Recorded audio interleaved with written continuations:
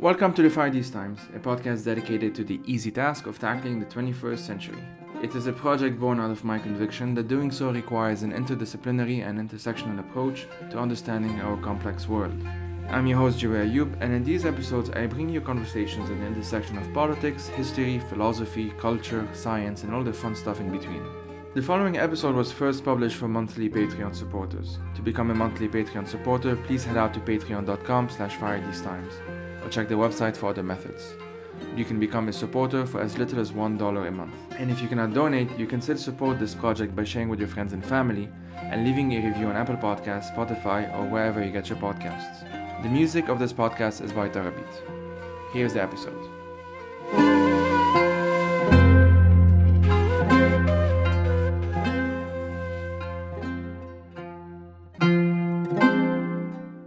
Hey everyone, so this is a conversation with Susan Crane. She's the author of the book Nothing Happened, A History. In this conversation, we talk a lot about nothing. Nothing with a capital N. What does nothing even mean? What does it mean when we say stuff like, nothing happened?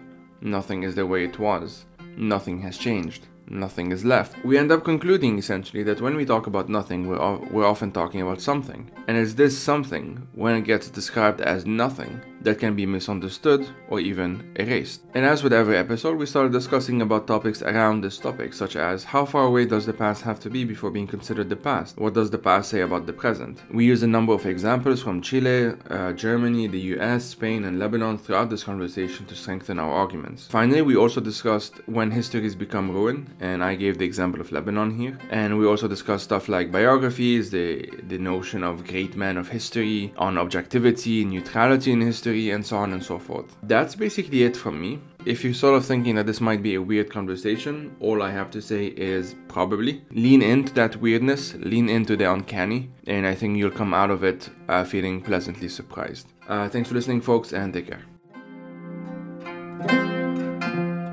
Well, hi, Joey. I'm very pleased to be joining your podcast. My name is Susan Crane, and I am a professor of modern European history at the University of Arizona, where I have been teaching for the past 25 years. Okay, so we'll be primarily talking about one of your recent book, Nothing Happened, A History, and you've described it as such, and this might sound even funny maybe to listeners, I don't know. So you've described it as a book, as a history, as written by a historian who may be excused for noticing that nothing happened, and for realizing that this offers a way to understand the very nature of historical consciousness.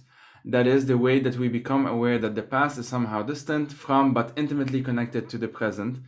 And this is a sentence that I love. Nothing, it turns out, is always something. And in this book, it's always something about history. So let's just start from the beginning, if that's okay. What is this book about? It's one of those books that you just read the title and you figure that maybe there's something wrong with the title or something. But what is it about? Yeah. Oh, thank you for asking that. And thank you for liking a sentence. As a writer, I don't ever get to hear enough people say, ooh, that was really great. I really liked that. So thank you. I always start out by saying I have to apologize, but really I don't want to have to apologize for the fact that I'm fascinated by the way that people choose to remember the past. So when people ask me, what kind of history do you do? The conventional answer would be to say I'm a modern European historian, right? Because that's my training. But what I really want to say now is I'm a historian of historical consciousness, because all of the work that I've done since I started my graduate school training has been about figuring out when and how did people start caring enough to remember something specific about the past. And in my dissertation, I asked, well, when did people first start creating historical museums? And because German was my second language and European history was my background, I looked at Germany. And then it turned out I didn't have to look farther back than the 19th century to start finding people who weren't trained as historians, but who cared enough about the past to start collecting historical artifacts and preserving them and putting together historical museums. So I've always thought museums were fascinating. So that's how I got started in all this. So really, my whole career, I've been working on historical consciousness. So this is what I do. But what's different here, and what I hope will strike people, like you said, is strange. Is that the correct title? Is something wrong here? I hoped it would startle people because it also startled me. This was a revelation, figuring out that nothing really happened, that nothing really meant something, and that it was worth paying attention to. And once I started paying attention to it, it was just a huge topic. It was way too big for any one book. So I had to narrow it down. I had to leave out so much nothing. So I figured I'll stick with my strength. I'll stick with historical consciousness. And it turned out there was a lot of nothing that happened in the past that was being talked about as a memory. So if I just stuck to that, then I wasn't doing quantum physics. I wasn't doing zero. I wasn't doing math. I wasn't doing nothingness, right? There's lots of existentialism I could have been doing.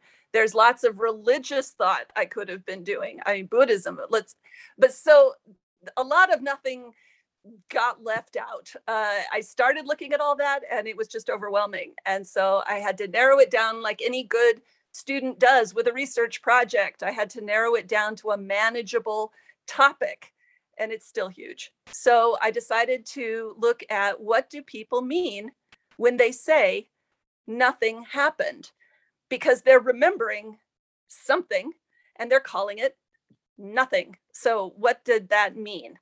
And it turned out that in particular, poets are good at expressing that. Filmmakers are good at making that visually expressive.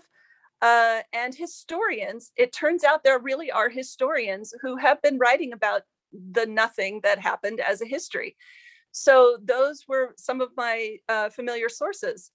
So the book ended up being about a lot of stuff I had read in my career. And even the first 2-3 times I read it, I didn't notice that nothing was happening in those texts. So I went back and I found nothing all over again. So I'm thanking you, Joey, for taking an interest in nothing and the fact that nothing happens and that nothing happened and that gets remembered that way. But I don't take it for granted that people recognize this. And so I spend a lot of time in the beginning of the book trying to lay out the premise for how something happens and we remember it that way. I also had just a tremendous amount of fun writing about this. And I unapologetically make puns about nothing all the way through the book because that comes from my family. We are punsters. I'm not going to apologize. Instead, I'm going to quote my kids and my dad in the book because that's how I'm thinking about remembering nothing. I'm thinking about it with those collective memories that I'm drawing on that have to do with my family. So my family's a source. Poetry and film are sources, historians and their work are sources, and there's a lot more. I did enjoy a lot the puns. It's always one of those things where because I think very visually, so I had to literally place the sentence in my mind and then say, well, this, okay, oh, well, nothing is actually something, and this, okay. It was always fun with that. And I mentioned so I got permission to mention this anecdote, but just today with my partner, we were talking a lot, and at some point she said, well, I mean, if I don't do this, then it's gonna be like nothingness all around or something like that. And I said, well, actually, and I showed her the book. And so, I mean, well, and actually this came up in my classroom this week. Yeah. This is my week, back in person at the university, and I'm teaching a course on histories of memories in the 19th century. And I'm in a seminar and I have 10 students, they're all undergrads, and pretty much everyone was talking except this one student. And so it got to the point where I called on him and I said, so what did you think about this article we were reading about memory? And he goes, honestly, I read it last night and I remember nothing. And I smiled and I Amazing. said, well, we can work with that because this isn't about forgetting. This is about remembering something that you're calling nothing. And these poor students, they had none of them had a course with me before, except one. And I don't think he had had to listen to the litany of me talking about nothing all the time. But many of my students over the past several years have had to listen to me talk about nothing a lot.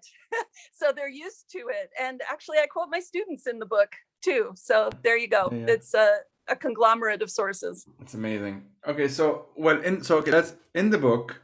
You start with a pretty tragic story, pretty difficult story of Yeah. a Italian worker. I mean, he was 21. Luigi Trastulli is his name, who was shot by the police and killed. Unfortunately, lots of resonances today. And what's interesting, I mean, other than that, what's interesting is that the community in his city would often recall later on when interviewed by, I suppose, journalists and reporters and others, that nothing happened after his death. What did they mean by that? Yeah, so a couple of things just to clarify. Mm-hmm. This is a tragic story and it has a lot of resonance today. Um, and people may find it, I hope not too unsettling in the book that we start with tragic stories like this one and we conclude in the book with tragic stories of injustice and the memory of nothing happening, or nothing happened that should, when something should have happened. And in between, there's all these puns, and there's lightheartedness, and there's film that's also entertaining, and there's, so in other words, the book toggles back and forth between uh, pretty serious events and painful events, and this lightheartedness. I hope that's a better representation of reality. Honestly, both kinds of nothings are always happening.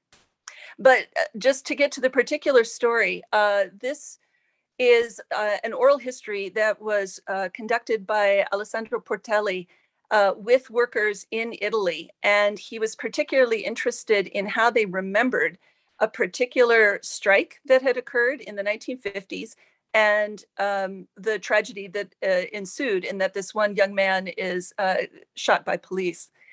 And so I thank my colleague Jadwiga Pieper-Mooney for even telling me about this. And I used this oral history in a course that was designed to introduce beginning history majors to the study of history. And we wanted to evaluate oral history evidence and help them learn how to conduct oral history. So of course, she told me about this classic article by Portelli. It's called The Death of Luigi Trastulli.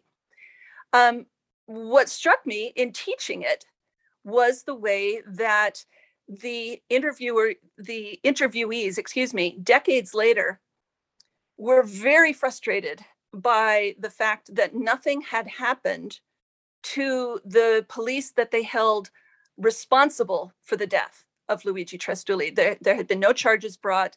And at the same time, they were also frustrated by their own community's lack of activism and lack of insistence on justice for the death of this young man. And so Portelli records both of those responses, and he gives you examples of the language that the people used for their memories. And they say, "Oh, we're so upset. Still, nothing happened. Nothing happened to them. Nothing happened to them. They should have been held accountable.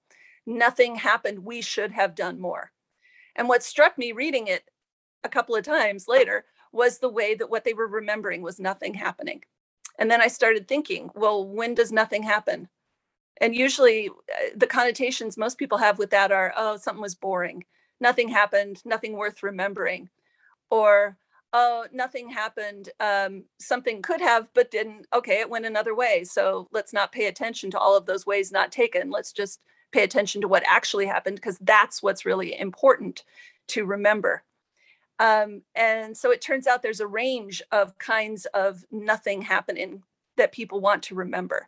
And that's what got me intrigued. And so that's the premise of the book. And so you list three expressions of like historical consciousness. And again, this might probably sound confusing to listeners. What I figured I'm going to do is I will list them, I will try and explain them as I understood them, and you'll just correct me if I got it wrong or even like expand on it. So the first one is nothing happened. The second one is nothing is the way it was. And the third one is nothing has changed. The first one, I suppose, is what we just talked about. Nothing happened, as in like something should have happened, or what followed the thing isn't as important as what should have happened, etc. The second one, nothing is the way it was. I can think of like my grandmother being nostalgic about the era before the civil war in Lebanon, for example, in the sense of, things were better back then, essentially.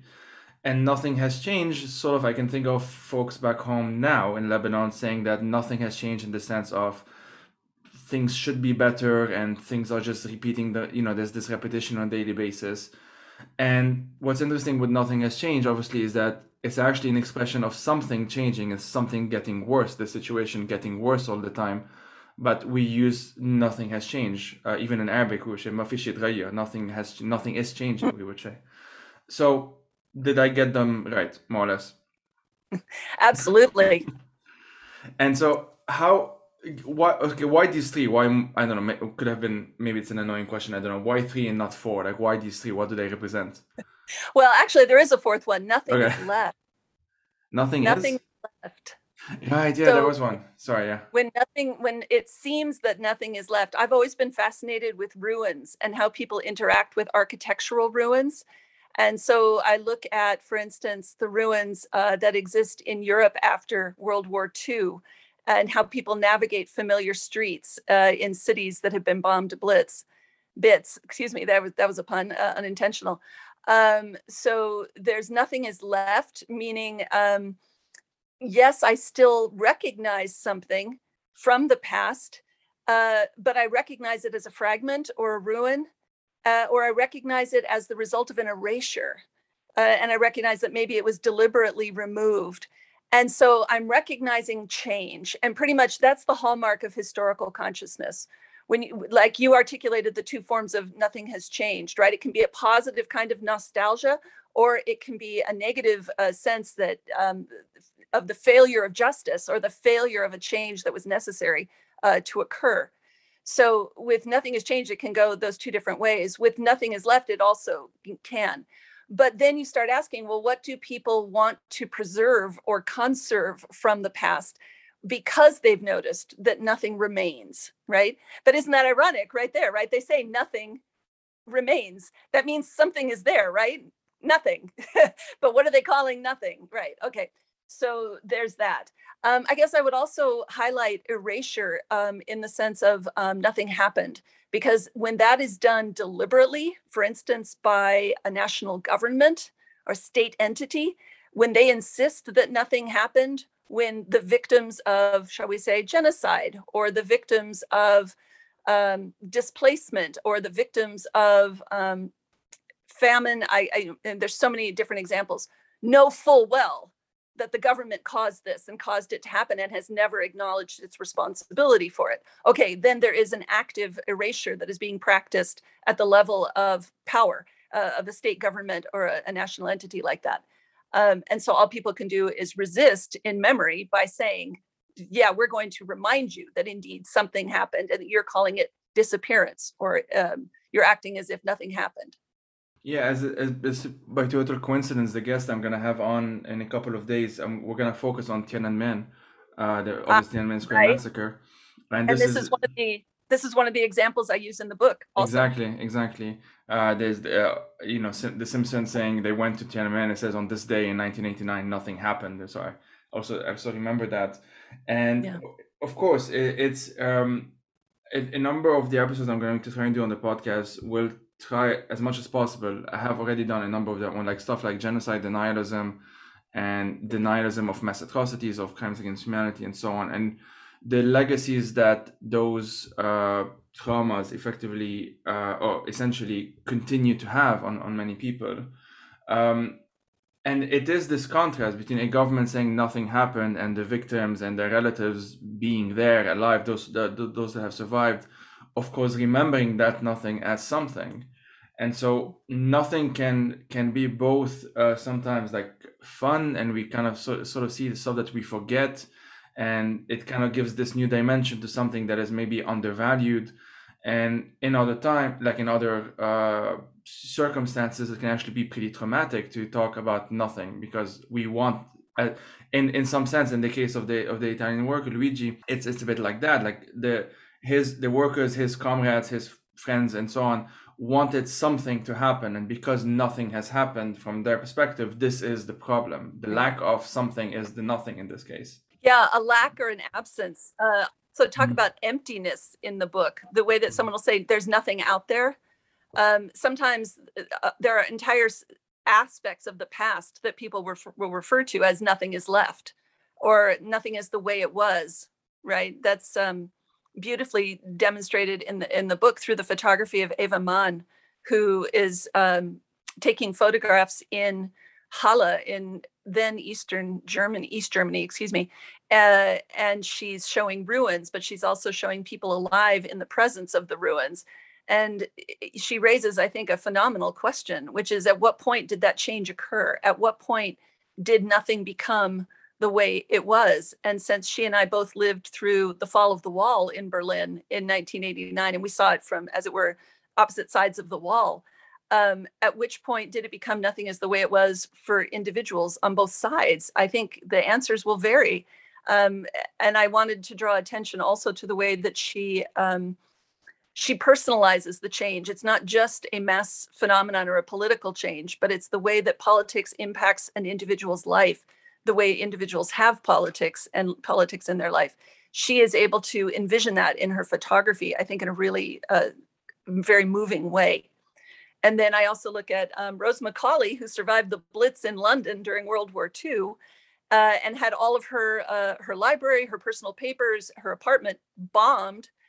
And nothing is the way it was for her afterwards either. But she became one of the most important scholars for the second half of the 20th century on the phenomenon of ruins.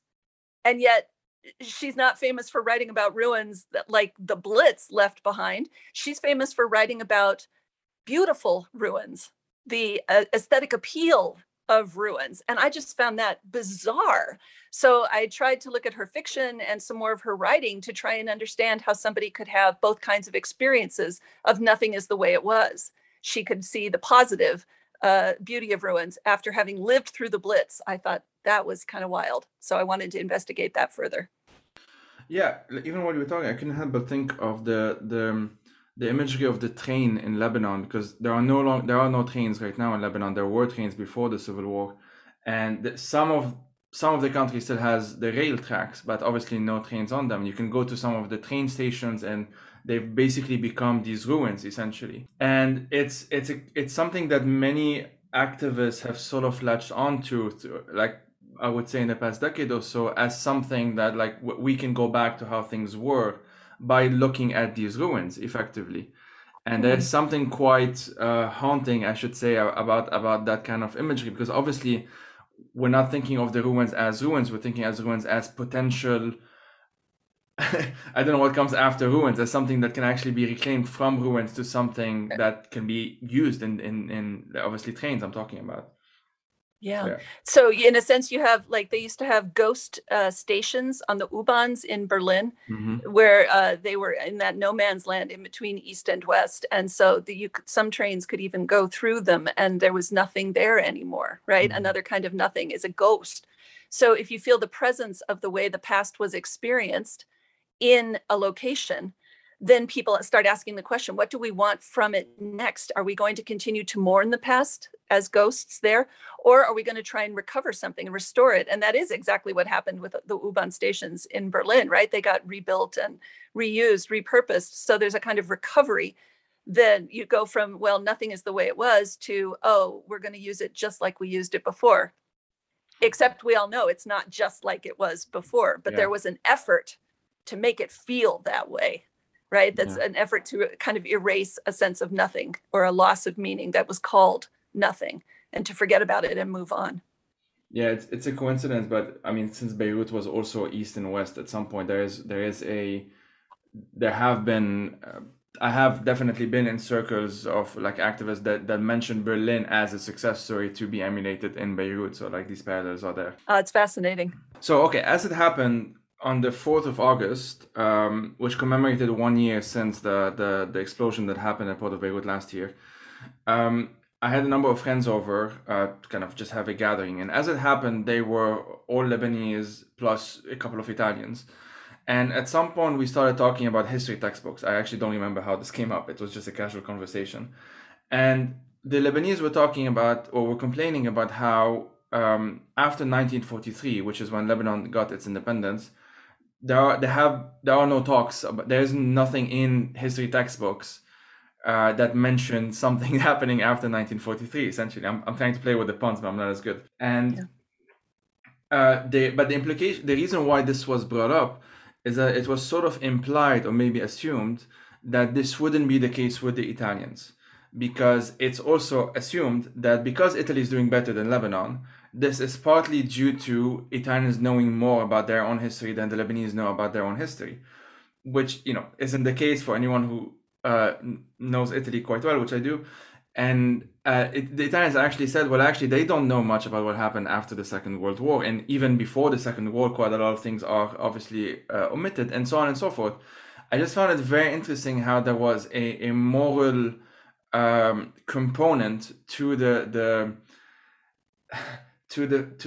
to knowledge, right? There was like, if we don't know something, we're actually failing morally, and this has then repercussions on society.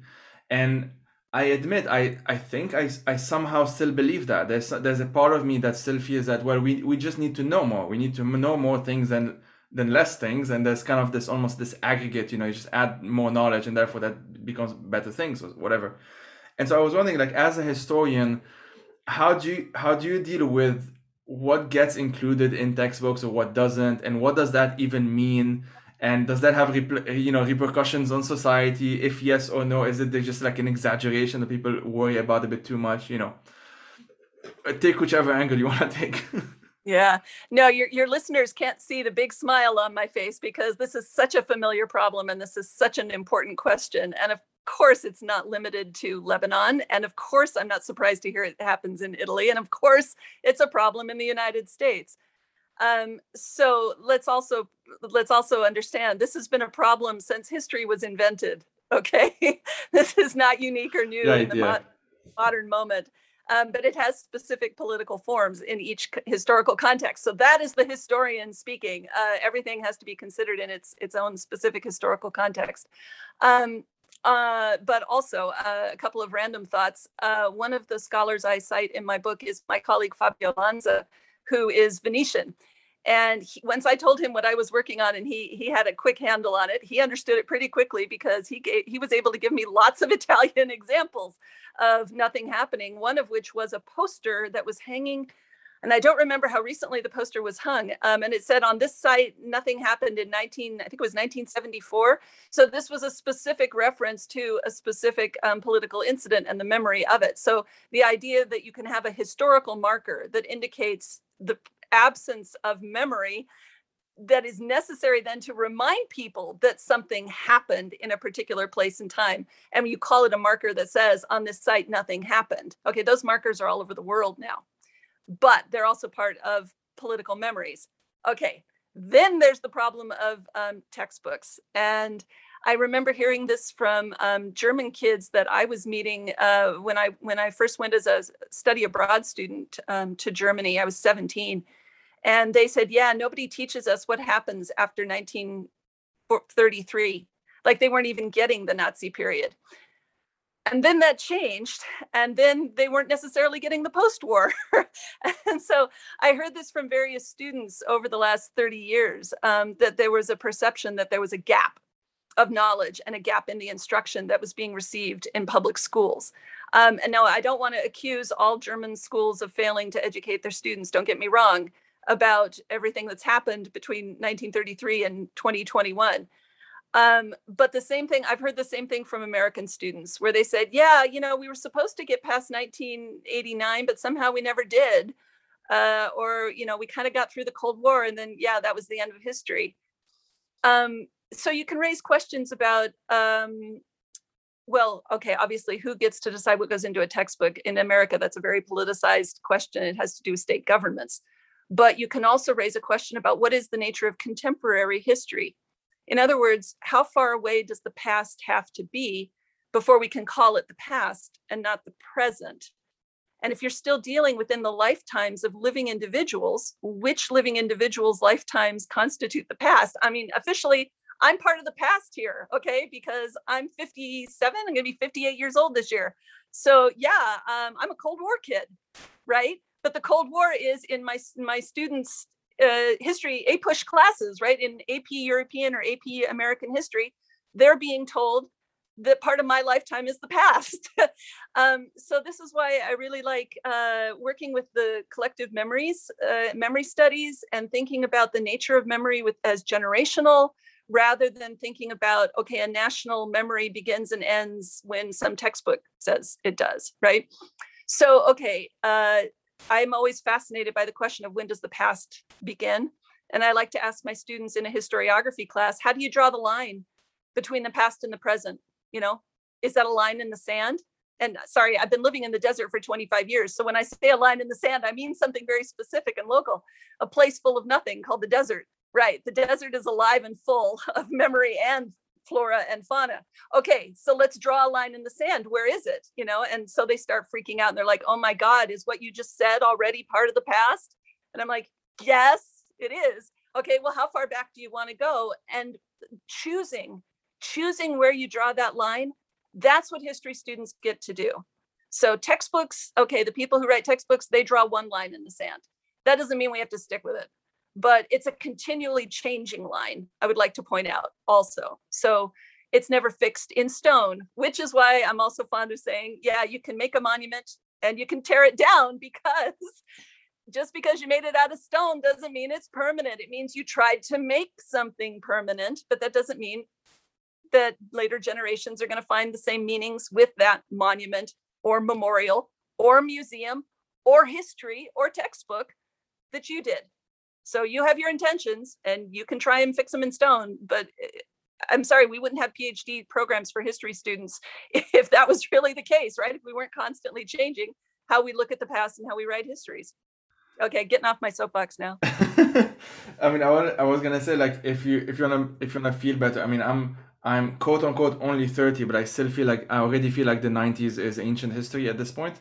And I grew up, or at least part of my childhood was without the internet, and obviously this is something that is no longer impossible for most people these days. And right,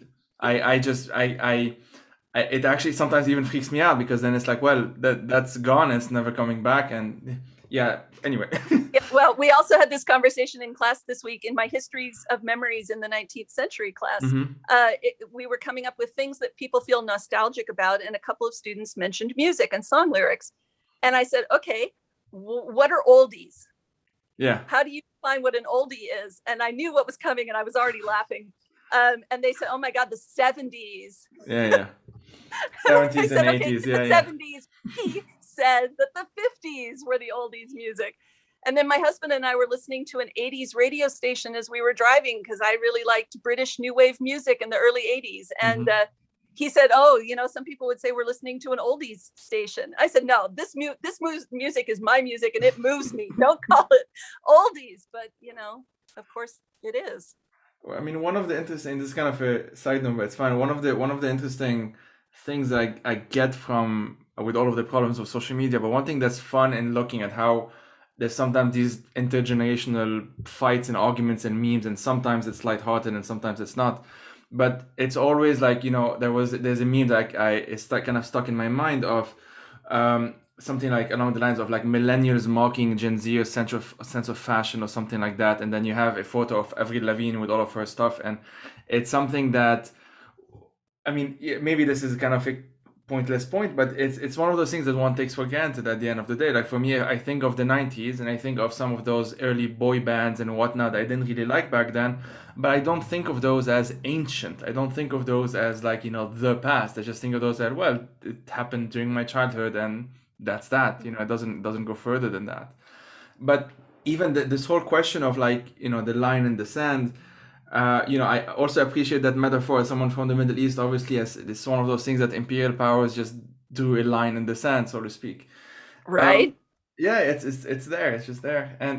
But like even in America, I mean, you think of something that's supposed to be quote unquote ancient, like 1619, and I think of the project that happened by or with the New York Times by Nikole Hannah-Jones, and the controversy, or like at least the I would say media generated anger that a lot of that has that came out of it.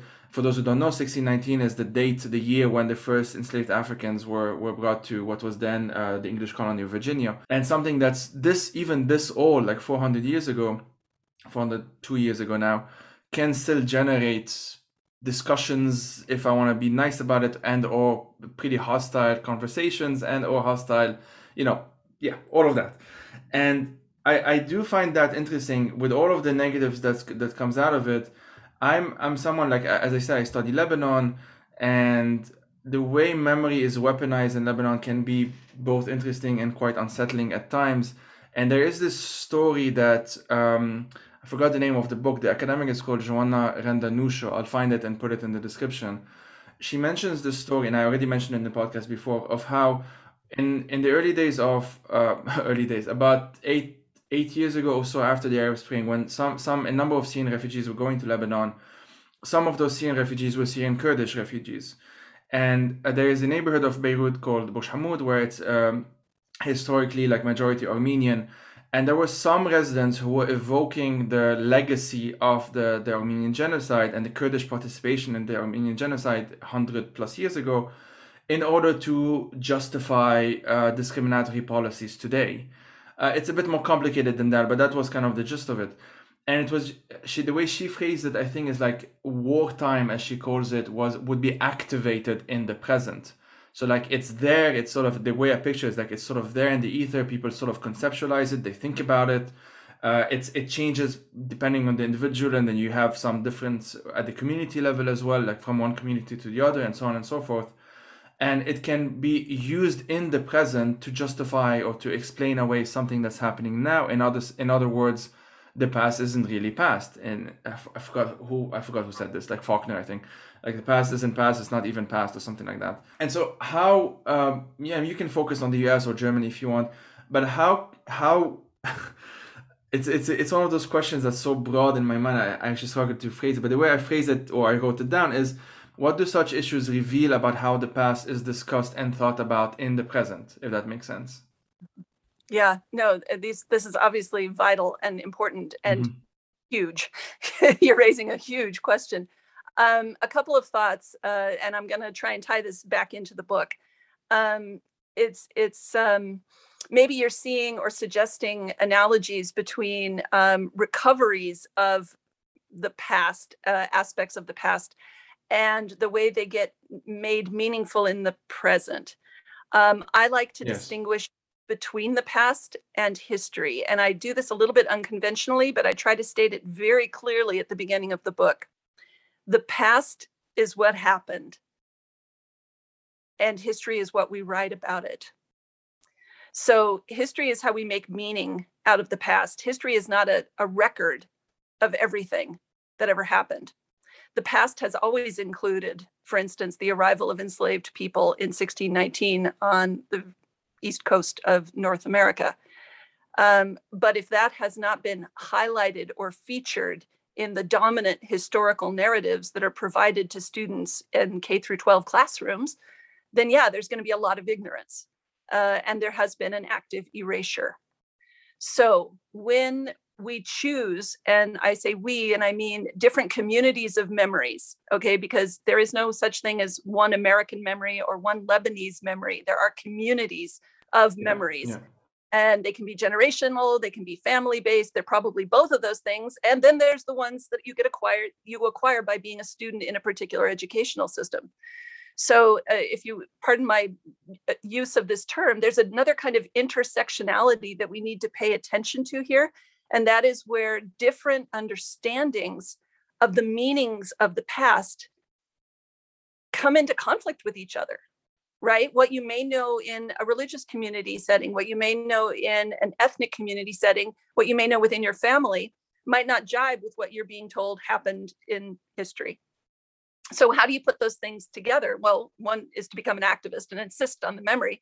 Another is to make documentary films about it, like Patricio Guzman did in Chile, which Nostalgia for the Light just blew me away. It's one of the most important films I've seen in my life because he understands history and memory the way I do. And I learned so much about history and memory in Chile because I started watching this film. Can I just say randomly, I was doing nothing. I was sitting, I was tired. I had the television on. I was channel flipping. I wasn't even streaming. Okay. I was channel flipping television stations. And I found PBS, and I came in the middle of Nostalgia for the Light, and I was looking at concentration camps in Chile.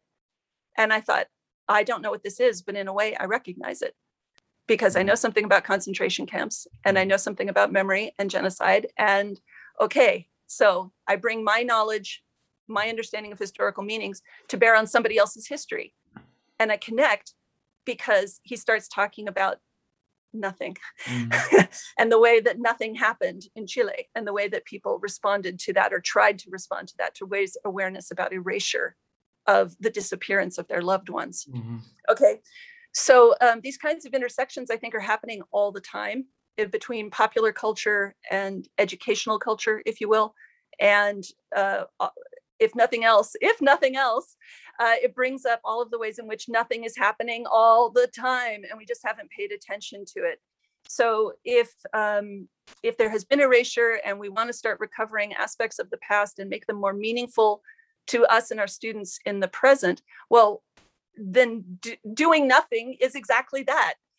I did nothing. I wrote a book about it because I recovered the ways in which the word nothing has been used to express something meaningful about the memory of the past, memories of the past that we have.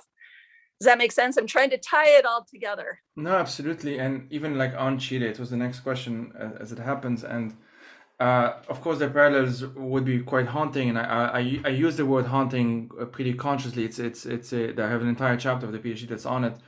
And because there are these parallels, of course, with the Al-Maf'udin, as we call them, that disappeared in Lebanon as well.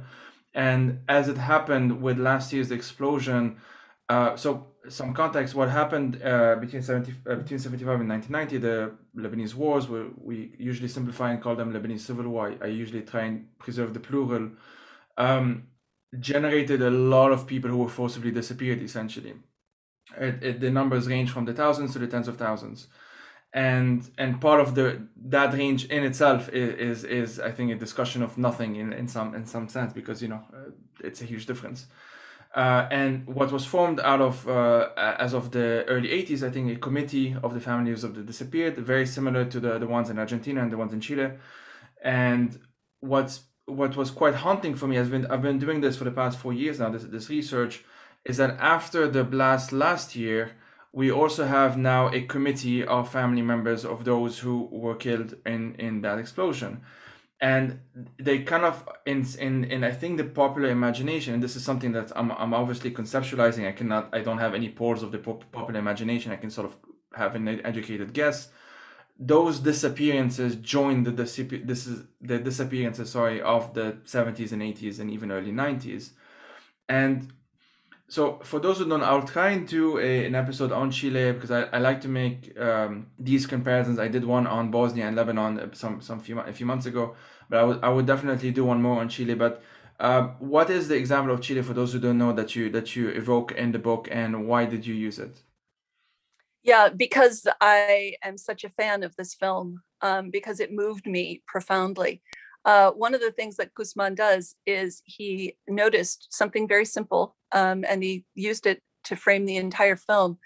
The astronomers who are doing research up on the tops of the mountains above the Atacama Desert are exploring the sky, looking for the origins of us, looking for the origins of Earth and Big Bang. And a lot of people think of space as being full of nothing, right? Space is empty. And outer space is the big emptiness that has a few million stars in it, or something like that.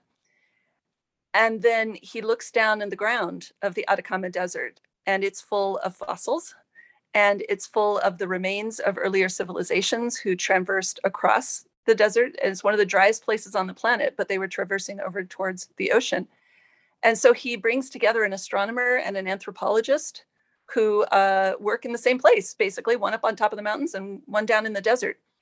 And then he brings in the third group of people who work down in the desert. And these are the women of Calama who are searching through the desert meticulously day after day in that incredibly bright, hot sun, looking for the remains of their dead, because these are their beloved family members who were disappeared by the Pinochet regime. So they are out there for decades. And then Guzman is drawing analogies about memory and loss, about erasure, about the presence of the past in the desert and in the sky. And he's making them visual in ways I'm not articulate enough to describe how incredibly aesthetically beautifully he does this. The way he'll dissolve, for instance, from an image of a skull to an image of the ground or the sky. But what he's trying to do is point out a painful history of the suppression of memory and it's still active in Chile, and he's able to show how it's still active. He also is able to show a form of dementia among, for instance, a former concentration camp victim is now caring for his wife who has Alzheimer's. And so her lack of memory is unwilled, right? She didn't choose to have Alzheimer's, but it becomes a very vivid metaphor for a country which has not come to terms with a suppressed past and also has collaborated with it. So he's talking about the presence of this collaboration, the presence of the suppression in a community, in a society where there is also active living experience of people who suffered exactly the loss that the government says never happened. So the government is saying nothing happened, and the people are searching the ground literally for the bones to show that, yeah, something did happen. Those bones were pulverized in the Atacama Desert because the government was trying to cover up what it had done. So this is just one example. This is Chile and this is Guzman. I discuss another film by Rhea Tajiri, where it's called History and Memory, and it's a phenomenal experimental film from the early 90s. But she also suggests another form of memory, which I think a lot of people are maybe unwilling to trust or unwilling to take seriously because it sounds irrational. But you were talking earlier about haunting, and that raises the specter. And I mean that as a ghost, but it also raises the specter of a memory that might exist beyond our, shall we say, consciousness.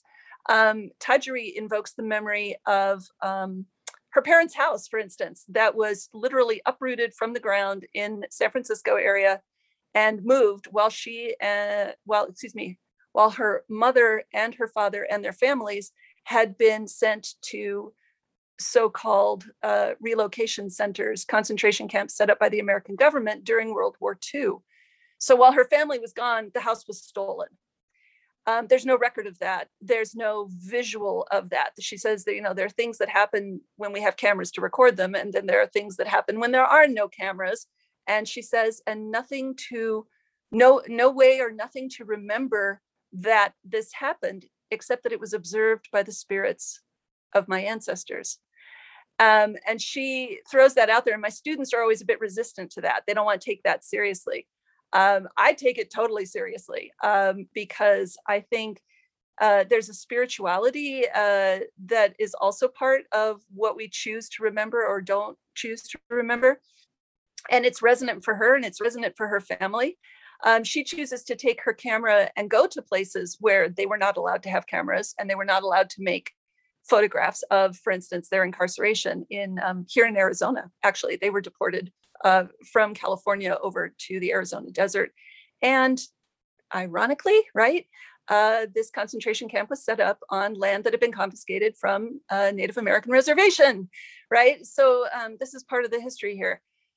So anyway, she takes a camera and she goes back and films this place for her mother and then shows, so she has video film and she has photography of this place to take back and show her mother what her mother was never able to record. So I think it raises really important issues about, well, will we remember nothing if we don't have records of it? Will we remember nothing if there's no visual evidence of it? Will we remember nothing if we persist in saying, oh, that's just this old camp that's out in the desert that nobody wants, right? So in each of those cases, yeah, nothing has been remembered. And that's a form of erasure. So anyway, to get back to your question, yeah, obviously this raises big issues. And these are just a few of the examples that I found particularly evocative. There are so many. There's so many more.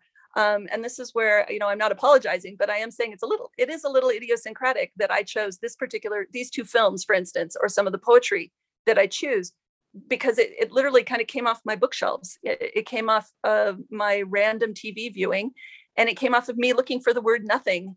Once I started looking, I started finding it all over the place and in a lot of places where I'd already been. And I just hadn't noticed it before.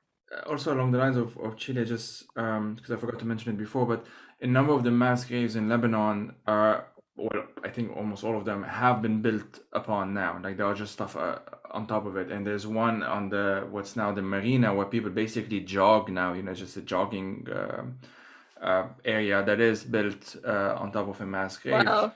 And at the same time, the visuals of ruins in my mind, the reason why it's so evocative is that a lot of the how do you say this, a lot of the, let's say, the PR that the government had in the 90s about quote unquote reconstruction was partly about ruins, was because they were saying stuff like the destruction of the war at least allowed us to uncover some of the ruins that we had from like ancient history, like Roman ruins and Phoenician ruins and so on, and now we're going to preserve them and do something with them. Now they didn't actually do that. That's a different thing. But that was part of the I don't know, the metaphors, I guess, that they were using. I forgot what it was, like Beirut, an ancient city for the future, or something like that. Yeah. It's like connecting this ancient history with, at the time, a kind of a more neoliberal priorities of privatizing everything. Anyway, I've ranted about this in other episodes. I won't do it again here, but it's something that is there. It's something in the background, and it is very interesting that, like, politically we do see the importance of nothing, essentially, and the importance of what gets left behind, and what gets remembered and what gets not remembered, and so on and so forth. And I just thought of I had another academic on, David Andres, a few months ago. He has this book called Cultural Dementia, in which he focuses on the US, the UK, and France. And the question, I won't bring it up too much because, as I said, I did an entire episode on it. But you mentioned how a lot of the idea that a book that contains a story, or a book that contains a history, even when it is not read or when it is not thought about, it also be lost to history, if that makes sense. Because you said that there's a difference between the past and history, right? But if history isn't being read, if history isn't being thought about, taught, rediscovered, developed, and so on and so forth, is it the same essentially as it being left in the past, if that makes sense? What I hear you suggesting, I think this is fascinating, is that some histories become ruins. Yeah, right? basically. Because Yeah, exactly. yeah, and they're what's left behind when nothing is the way it was, and now suddenly we're talking about history in a different way. Yeah, no, this is fascinating. Somebody should write about this. Maybe me. Go for it. So yeah, definitely. Some histories can become ruins. I'm also struck by the example that you're giving from Lebanon of the recovery of antiquity as I want to say that's the safe bet. You can always say, we're in favor, I'm showing my big thumbs up here. We're in favor of recovering antiquity because everyone knows that's valuable and important. But we will have a lot more disagreement about which modern ruins to preserve. And that's also why I found the urban explorers so fascinating. I write about ruin exploration photography in particular as a kind of ritual of preservation of the experience of having been to these urban ruins. And so as you go in on the same premise that is it sounds like kind of a Sierra Club thing, take nothing but pictures, leave nothing but footprints, right? But I'm like, ooh, nothing but pictures, nothing but footprints. Oh, they're doing nothing there, right? So they're trying to trespass, quite frankly. They want to trespass on prohibited space. So, and then they want it to be as if they've never been there, as if nothing happened, because they want to preserve that illegal access for the next adventurer who wants to try it, and because they don't want to get in trouble for it, right? So they don't want any evidence of the fact that they've been there. But where they're exploring, these are urban ruins, and most people, I think, in sort of in popular culture, but in common popular sentiment as well, most people would say, "Oh, those are ugly. That's rubble. Oh, that's falling apart. Why would we want to keep that? You should tear it down and build a nice roadway over it where people can go jogging, or make a nice park out of it." Because urban ruins are often referred to as blight, urban blight, right? They're not beautiful, except that, okay, there's always a minority of people who have found these ruins beautiful. And there's also some terrific photographers, both urban exploration photographers and professional photographers like Vergara, Camilo Vergara, right, who have made incredible photography of urban ruins, and beautiful, right? They've made it beautiful. So I think modern ruins are always going to be problematic and controversial, and people may or may not choose to preserve them as such. Whereas antiquity, we always want to preserve because, well, there's so little of it left, or because it seems like there's nothing left except for these important ruins. So we have to preserve the ruins. So antiquities, I'm joking, antiquities always a safe bet. I'm also thinking about this terrific short film that won an Oscar for the best short film back in the 60s, and it's called Why Man Creates. And the filmmaker is Saul Bass, who is really famous as a super influential graphic designer. He designed a lot of the logos that I grew up with, honestly. But in this film, there's a 4.5 minute segment that's basically the history of Western civilization. And I say Western civilization with a capital W and a capital C, just like all along I've been talking about nothing with a capital N, right? You have to make it an object. Nothing becomes a thing. So what he makes this short history of Western civilization that would have been very familiar to anyone in the mid to late 20th century who, went to school in the West, basically, which is that you learned that there was man in the caves, and then man evolved and made some inventions. And then there were great civilizations back in the ancient Middle East and in Greece and in Rome. And he shows this with iconic imagery from each period. There's very little narration. There's no guidelines for you except the visual. And it's all in one drawing. And the lines of the drawing just keep building on each other. And so it looks like a cartoon history of Western Civ. And my favorite part is in the middle, where he talks about, he shows the way that the Middle Age, nothing happened in the Middle Ages. So this is something a lot of us learned, and unfortunately, even my kids still learned in middle school, right? Which is that the Middle Ages were the so-called Dark Ages, because we lost the genius of antiquity and we didn't yet have the recovery of genius that the Renaissance is going to represent. The Renaissance is actually what's going to give the Middle Ages its bad name, right? Okay, so it gets called and remembered as the Dark Ages or the Middle Ages. So Saul Bass actually shows this with a blackened screen and then a blackened horde of people who come walking across the cathedrals that represent the greatness of Western civilization and also the ignorance of Western civilization together. And in the middle of that darkness, suddenly a little light goes on, and there's one guy who is Arab, and he's drawing on a desk. And another guy says, well, what are you doing? The guy says, I've just invented the zero. And the other guy goes, you did what? And he goes, nothing. Right? So it's a great pun. It's a great pun, but it's actually about in like 2 seconds, you get the history of the way that this knowledge has been lost and erased in the Middle Ages because it came from Arab culture, right? So zero as a concept doesn't emerge in the West for a lot longer after that.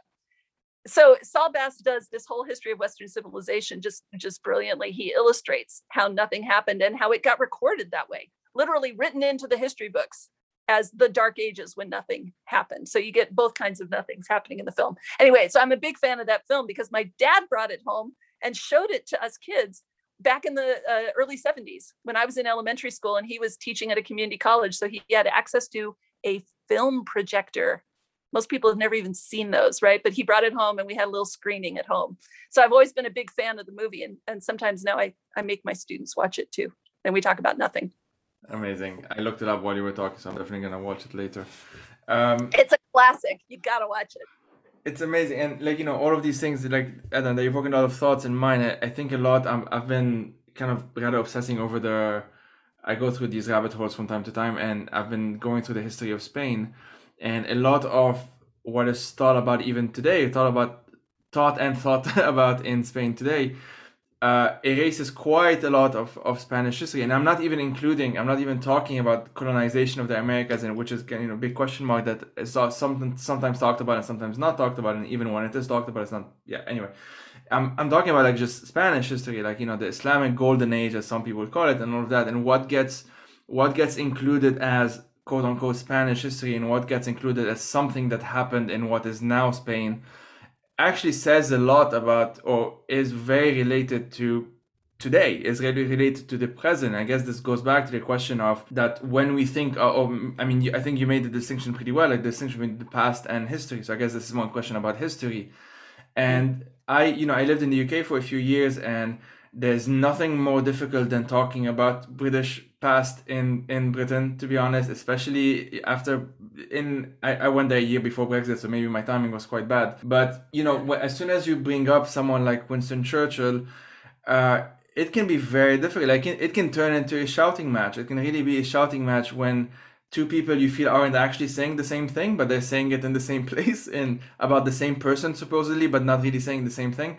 And I do find it interesting. I've read one of his books, the Great War one, and I've read a couple of biographies just out of curiosity. And I do find biographies very interesting because not because of what they supposedly are talking about, although sometimes that's the case as well, but because of what they reflect about the writer and when that author wrote that book, and why today, like why are there like 7 biographies of Winston Churchill today, etc. and so on. And it is very interesting that, so to use that as an example, whenever he is brought up, or when in the past decade, at least as far back as I can remember, when he's brought up in British contexts, it's always a yes, but like, yes, we recognize that there are these bad things about him, but he saved us from the Nazis, etc. And it's almost like there has to be erasure of something in order for something else to exist. Like there has to be nothing for something to exist, essentially. Like we have to erase other stuff that he's done in order to acknowledge this other thing that he's done, when in fact, in theory or ideally, you can just have both at the same time. So I don't know if this is a why question or a how question. Feel free to answer how you want, but why must there be nothing in order for something to exist, if that makes sense? I think that is fabulous. I love it. I want to quote you on that, because for nothing, something has to be erased for nothing to persist or exist. I love that. So it reminds me of a couple of things. One of my favorite poets, and I neglected her in the book, which is bizarre, is Emily Dickinson. And she once famously wrote, I hope I'm going to say this right, saying nothing sometimes says the most, right? And she's famously elliptical in her poetry. She doesn't write full thoughts, complete thoughts. Sometimes people say she's doing or saying nothing, or the minimal, right? As far as biography goes, every historian knows that it is the most popular genre of historical writing. And that has not changed in a very long time. And I've often pondered this because I'm actually not a big fan of biography, but I am a big fan of historical subjectivity. In other words, I've written about this, and this is part of my scholarly work. I do think it's important to understand who the scholar is and where they are coming from and why they care about their subject. Every biographer will tell you they get obsessed. Every biographer, I'm going to forget her name, shoot. Who wrote about finding a piece of Nathaniel Webster's hair in the archive, and she was suddenly in love with his hair. Oh, come on. It's a famous historian. I'm blanking on her name. Anyway, anyone who's worked on a historical personage will tell you, whether or not they ended up writing biography, that we get a little obsessed. So I think maybe readers enjoy or share that obsession with personalities and individuals and what they're like. But I would like historians to just be a little more candid about the fact that we care. So, I mean, this raises obvious problems like, well, wait a minute, I'm a historian of genocide. Obviously I care, but no, it's not because I'm obsessed with Hitler, or it's not because I'm obsessed with, mass murder. So you can write about subjects that you find aberrant, really, that you're appalled by. And you can feel that it is morally or ethically really important for you to do so. Okay, well, that's great. Just, I don't think there's anything wrong with saying so. I guess I wish people would feel more comfortable being a little more candid about why they care, because that's historical consciousness. Everybody experiences it differently. Different people care about different aspects of the past, and that drives them to do research, or that drives them to make a film, or that drives them to have an argument with somebody in a pub, right? So can we just admit it? We care. And not try and waste so much energy on just being objective, on just being neutral, or supposedly that's our highest calling, right? We will always strive to be, that noble dream, right, is what it used to be called in the American historical profession, that noble dream of objectivity. Okay, we all know it was impossible. We all know we could never do it, but we were supposed to aspire to that. I'm like, why are we wasting so much energy on that? It's not going to affect our scholarship. It's not going to affect the accuracy or the ethical practices of what we do if we also say the word I, the first person. If we use that, anyway, I let my students also use the first person in their writing, and I tell them I'm never going to have a problem with that as long as what you say in the first person uniquely contributes to the historical analysis that you are writing. Yeah, I do actually had an entire conversation with my own supervisor about this because I do use the I in my own thesis, although not a lot. And I do there's a personal rationale that I include in the beginning of the PhD as to why I'm doing this. And I just couldn't help but say when I'm studying 1990 to 2020, more or less, it was actually to 2019 first, and then I just extended 1 year and then another year. And the reason why I do so is that just so much has happened since I started writing, and I just can't ignore it. I started writing in 2017, and then it was in 2019 that the revolution happened, in 2020 the pandemic and the explosion, and then everything. I just couldn't not include something like that, because the topic of the thesis of the research is like hauntings, and how the past isn't really the past, and how the disappeared aren't really disappeared, and then there are these other disappeared now from 2020. It just became inevitable essentially.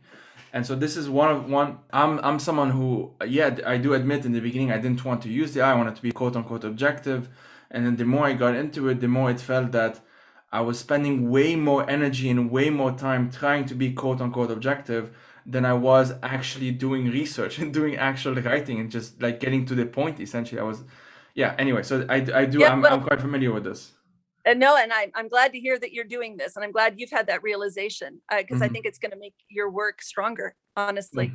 I'm also thinking about the fact that I've for the last 7-8 years I've been telling people that I'm doing nothing, and they're looking at me funny, like, what? I thought, does that mean you're like, are you on sabbatical? No, they don't get it, right? And I meant to make it as a fun intro, a fun punny intro to what I'm actually doing. But it also is quite serious. I have been doing nothing for the past several years because nothing became my historical object. And I have been focused on this thing, this nothing. So it was current for me. It was contemporary for me. I was doing nothing. And what I was doing was historical scholarship about historical consciousness, right? So that contemporarity, that the fact that it was happening in the present while I was thinking about the past, my one of my favorite scholars of historical theory has always been R.G. Collingwood. Collingwood talks about the way the past only happens in the reimagination of it in the historian's brain, right? So if you're trying to be objective about the past, you're already screwed up because the past is in your head, okay? And there's so much we don't understand even neurologically about how memory works. But if the past is being reimagined in my brain and reimagined in my memory, and if that is where it exists, then yeah, it is very much happening in the present. So I am writing history in the present because I am reimagining the past in the present. So yeah, ask that question again. How do you draw a line between the past and the present? It's like a squiggle in your head.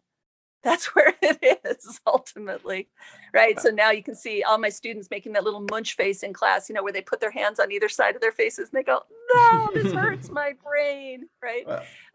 But honestly, I think that's really exciting. That's the kind of history I want to do. One of the books that most moved me towards that direction, I have it somewhere behind me, but it's called The Mnemonic Imagination. I don't know if you've heard of it. It's by Emily. Oh, I do not know this one. I'm writing it down. Emily Keightley and Michael Pickering. I'll write it down in the description. Of course. Yeah. Okay, know the names. And so the idea is quite simple, that the way we remember isn't just about the fact that we are in the present and we're getting stuff from the future, as like it's kind of like this extraction in some sense, like a neutral extraction, an objective extraction. But it actually not just impacts the way we think about the past, the more we actually think about the past as well. That in the sense that if you're remembering the first time, it's not the same time as remembering the 10th time, because quite a lot has happened in the meantime, essentially. And that this affects essentially the way we remember the past, and of course the way then we act upon this in the present. And so that's one of the books that convinced me to move towards that other side of things, if you see what I mean. No, excellent. That does sound good. And I think actually I have looked at this. Now it's coming back to me because it really resonates with collective memory. Yes, The way yes. we Yeah. do memory studies is thinking about the way that memory is an event that keeps happening and it's constantly changing. Right, every time a memory is evoked, it's a changed memory and it gets different associations and different meanings. And yeah, that's the way memory works. So you write, and like, so I have this quote that you wrote, and I wrote it down just before getting into the book section towards the end of this conversation, if that's okay. And I'll quote you. I know some people don't like when you quote their own stuff at themselves, but I'll do it anyway. And so the quote is, "Nothing is worth pondering from the perspective of historical consciousness precisely because of its static nature. Everything changes except nothing. Nothing remains the same, that is, nothing remains nothing. And it turns out that history is a response to both change over time and to the continuum of nothing remaining the same." That last sentence is kind of, I had to sit with it for some time to actually, because it makes it a lot of sense when you think about it. Like when you accept nothing with a capital N as the thing that is both static and not at the same time, depending on how we think about it, then a lot of it's like, it's like in my mind there was a puzzle, and now it's sort of put it's no longer in pieces in some sense, if that makes sense. Because I'll try and explain it the way I thought about it first, or the way I understood it. That, okay, history is a response to both change over time. Okay, this is maybe the more traditional way of thinking. Okay, things happen 100 years ago, then 90 years ago, it changes over time. It's linear thinking, it's a linear time. But at the same time, to the continuum of nothing remaining the same, in a sense that nothing keeps on repeating. I think it's not even repeating itself necessarily, but like nothing remains the same, that there's always nothing in between the some things, essentially. Is that fair? Yeah, no, this is great. And I don't mind you quoting me because what I find so fascinating is whenever I see my own work quoted, usually it's in a way that I really admire because somebody else has done something creative with it. Yeah. You've understood something that I didn't think about when I was writing it. And I love that. Yeah. So thank you. But I'm also thinking about, I love the pun. Nothing is the same. It's quite good. As a statement, right? It means change is always happening. Nothing's the way it was. That's what it means, right? That's how most people would use it colloquially. And what I'm trying to do by capitalizing the N is saying nothing is the same, and it's an oxymoron, right? It's a statement that change is always happening, and yet what it's really saying is nothing is always the way it was. Nothing doesn't change. Nothing is always what people will use to express the sense of I don't care about it, or it wasn't important, or I don't need to remember it, or it didn't matter, or there's nothing out there, or it's emptiness, or whatever. It has that consistency of meaning. And yet when you capitalize it like that, suddenly when you're talking about historical consciousness, it just explodes the narrative. And I love that. For me, that was a revelation that I could really work with. Yeah, because nothing. Now I'm confusing myself. Now I know it's hard to talk about, right? It is. Nothing has changed. The meaning of nothing has just changed for you. Because it's the reason it is a continuum. So the fact that nothing is a continuum is because everything always changes all the time. Essentially, that's right. Kind of it's a mind twister, but it makes a lot of sense when one sits and thinks about it. Okay, it's a mind twister, but what about the other cliche? There's nothing new under the sun. Yeah, that's true. Nothing is always the same. It's always already there. Sorry, can't be original, can't be creative because there's nothing new under the sun. Good point. Yeah. Yeah, no, we can believe me, I've gone down this pun-filled path. I can imagine, yeah. It's very rich. It's very rich. I can say this about my methodology. I actually started with one of those blank Moleskine books. Yes. And on each page, I put a nothing. I put a cliche, a proverb, a song lyric, and then I started keeping a list of all the places where I found it. And that book got filled really fast. And then I only ended up keeping 3 or 4 of those pages that were actually about historical consciousness. But yeah, definitely hanging on to that notebook. It's a gold mine. Amazing. Well, okay. So I always ask guests towards the end of the conversation if they can recommend 3 books. And so what are your 3 books and why? Okay. So again, hard time choosing, but since we're talking about nothing in memory, and that's my happy space, I found a couple. so I want to tell a little bit of a story about how I got these books, because they all have a Chicago connection. My daughter and her boyfriend are both undergrads at the University of Chicago, and I went out to visit them when it seemed safe to travel again. I finally got back out to Chicago, and I went to a bookstore there. The Seminary Co-op wasn't open yet, or I would have gone there, but I went to a bookstore up on the north side, and I found a couple of books. And my daughter's boyfriend, who's an anthropology and linguistics major, got me hooked on another one. So that's the Chicago background to this. So the first book is called In Memory of Memory, and the author is Maria Stepanova. So this was originally written in Russian, and the translator, I think, has done a gorgeous job. And I can't say that because I know Russian. I can say that because the language is so beautiful. And if that must have been the way Stepanova wrote. The translator, I want to give her credit, it's Sasha Dugdale. Sasha Dugdale is the translator. Okay, so In Memory of Memory is billed by the publisher. It says on the back of the book that it's fiction. And I'm like, it is not. It cannot possibly be fiction. It is, Stepanova is a poet, and she writes with a poet's voice. And so the prose is just gorgeous. She's also a journalist. She's read pretty much everything I have about memory, and she has her own reactions to it. And she integrates all of those references, all of those authors, all of those texts that I'm familiar with, and specifically about photography, into a book about a family's photo album. And she includes one photo right at the end of the book. That's it. But she describes it at the beginning of the book. And she says, basically, this is going to be a story about how I can't recover everything that I want to recover about the knowledge of the history of my family. And in between, she's going to consider the history of the Soviet Union, the history of the end of the Cold War, the history of Russia after the Cold War, etc. I'm just going to give you one really good line from it. Let's see if I got this here.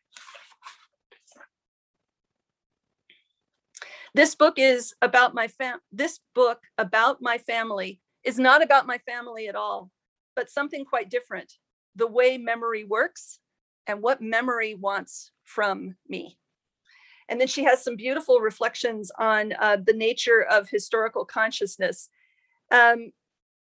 One line I really liked: everyone was engaged in what she calls getting a good view on the past, as if there was nothing else worth doing, as if this was the new form of a grand tour. I love that idea of the past as something we go and we take photos of, we keep souvenirs of, we say, I've been there, right? Like we were on the grand tour. I love that. So that's In Memory of Memory. I found it beautifully written and totally about nothing in memory in ways that I loved. And then the anthropology student got me onto Susan Lepselter's book, The Resonance of Unseen Things: Poetics, Power, Captivity, and UFOs in the American Uncanny. And she starts out by saying, nobody is going to take this subject seriously, I know, but I went and embedded myself in communities of people who believe they were abducted by aliens and that they were taken away on unidentified flying objects, UFOs, and that they have come back and things have been done to them that they cannot remember. And the way she talks about resonances, I want to operationalize for my own scholarship because it's brilliant. She finds resonances of things unseen are expressions of apophenia. Have I said that right? Apophenia. The experience of perceiving connections between random or unrelated objects. Now, if that's not nothing, I don't know what is. So she sees resonances between the kinds of abduction narratives that people share about their UFO experiences and other forms of abduction narratives that exist in, for instance, North American literature and popular culture. But she also sees resonances in the experience of something uncanny or something that you have no other explanation for, and you try and get people together who maybe share the sense that they can't explain what happened to them. And she takes that really seriously. That's a legitimate, feeling. So she kind of holds, and I won't spoil the punchline, but she kind of holds in abeyance the question of whether she believes that something is out there, that the truth is out there, and we don't know what it is, right? She kind of holds that in abeyance, and she takes these people totally seriously. And I thought her writing was absolutely brilliant. I like how she said things at first look like weeds when they begin to push their way up through the cracks. And I thought that is a fabulous expression of historical consciousness as well, of the recovery of memory. Okay, so that's the resonance of things unseen. And then I have a tie for third place. What should I do? You can do whatever you want. You can mention both. So my colleague Maria McWhorter, who's our new public historian in the history department at the University of Arizona, and she runs the Public History Collaborative, she turned me on to a book by Saija Hartman. And the title is Wayward Lives, Beautiful Experiments, Intimate Histories of Social Upheaval. She reads photographs in a way I've never seen anyone do before. She's actually a scholar of English, so she usually focuses on literary text, but the way she reads these photographs is revolutionary, and everybody needs to see this. She is able to get at the lives of people who never left behind memoirs, about whom no biographies have been written, about these are ordinary Black men and women from specifically the end of the 19th century, and specifically the women's lives. She looks at photographs that were taken pretty much either against the will of the subjects or with the subjects not knowing that the photographs were being made. And sometimes the photographs were used as evidence against them. And she talks about what might have been going on in these women's lives based on other types of evidence she has, particularly literary. And she is able to sort of bring these photographs to life in a way that I've never seen anybody do before. So for histories of memories and memories known through photography, she's essential. And then the other book I really liked is by, it's a translation of Alain Corbin's A History of Silence. So this came out, I guess, just a couple of years ago. He writes about silence as a form of nothing. So how could I resist, right? He talks about silence as a form of nothing. Silence, where you'd say it requires great skill to speak, but no less skill to say nothing. I liked that quite a bit. He talks about silences in the desert. He talks about the silence of snow. He talks about the experience of silence and the knowledge that is uniquely found as or through silence. And meditation is another form of this.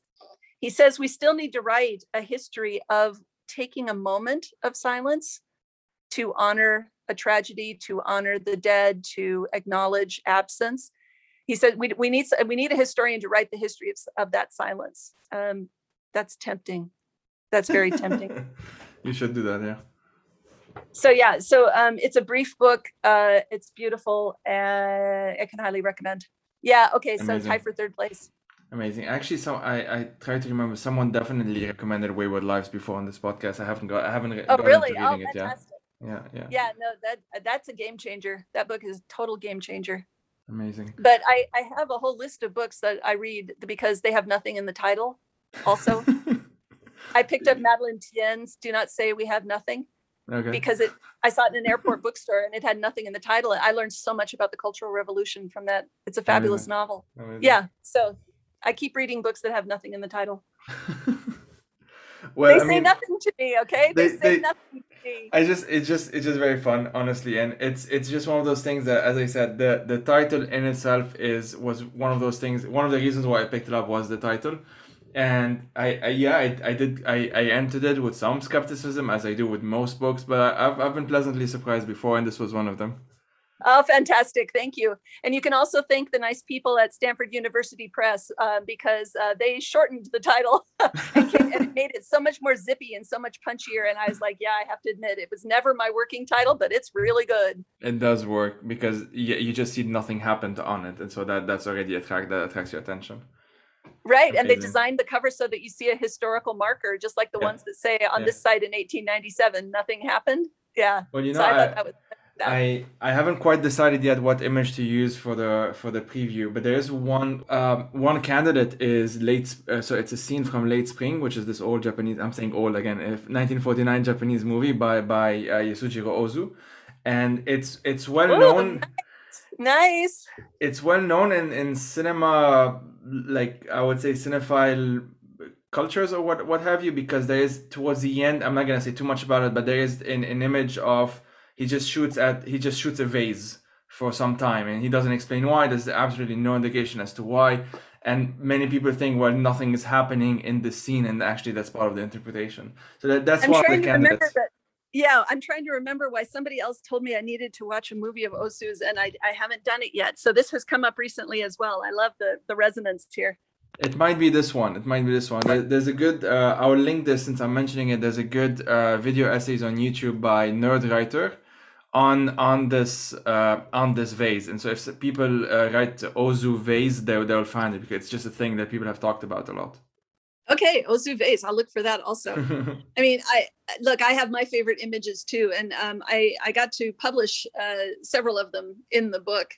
So any of those photos in the book are I think fair game. But I'm a fan of the cover. Amazing. Well, on this note, Susan, thanks a lot for your time. This has been amazing. Oh, thank you so much for inviting me. I really enjoyed talking to you, and I wish you good luck in your own research and forthcoming dissertation. I'll look forward to hearing more about your work.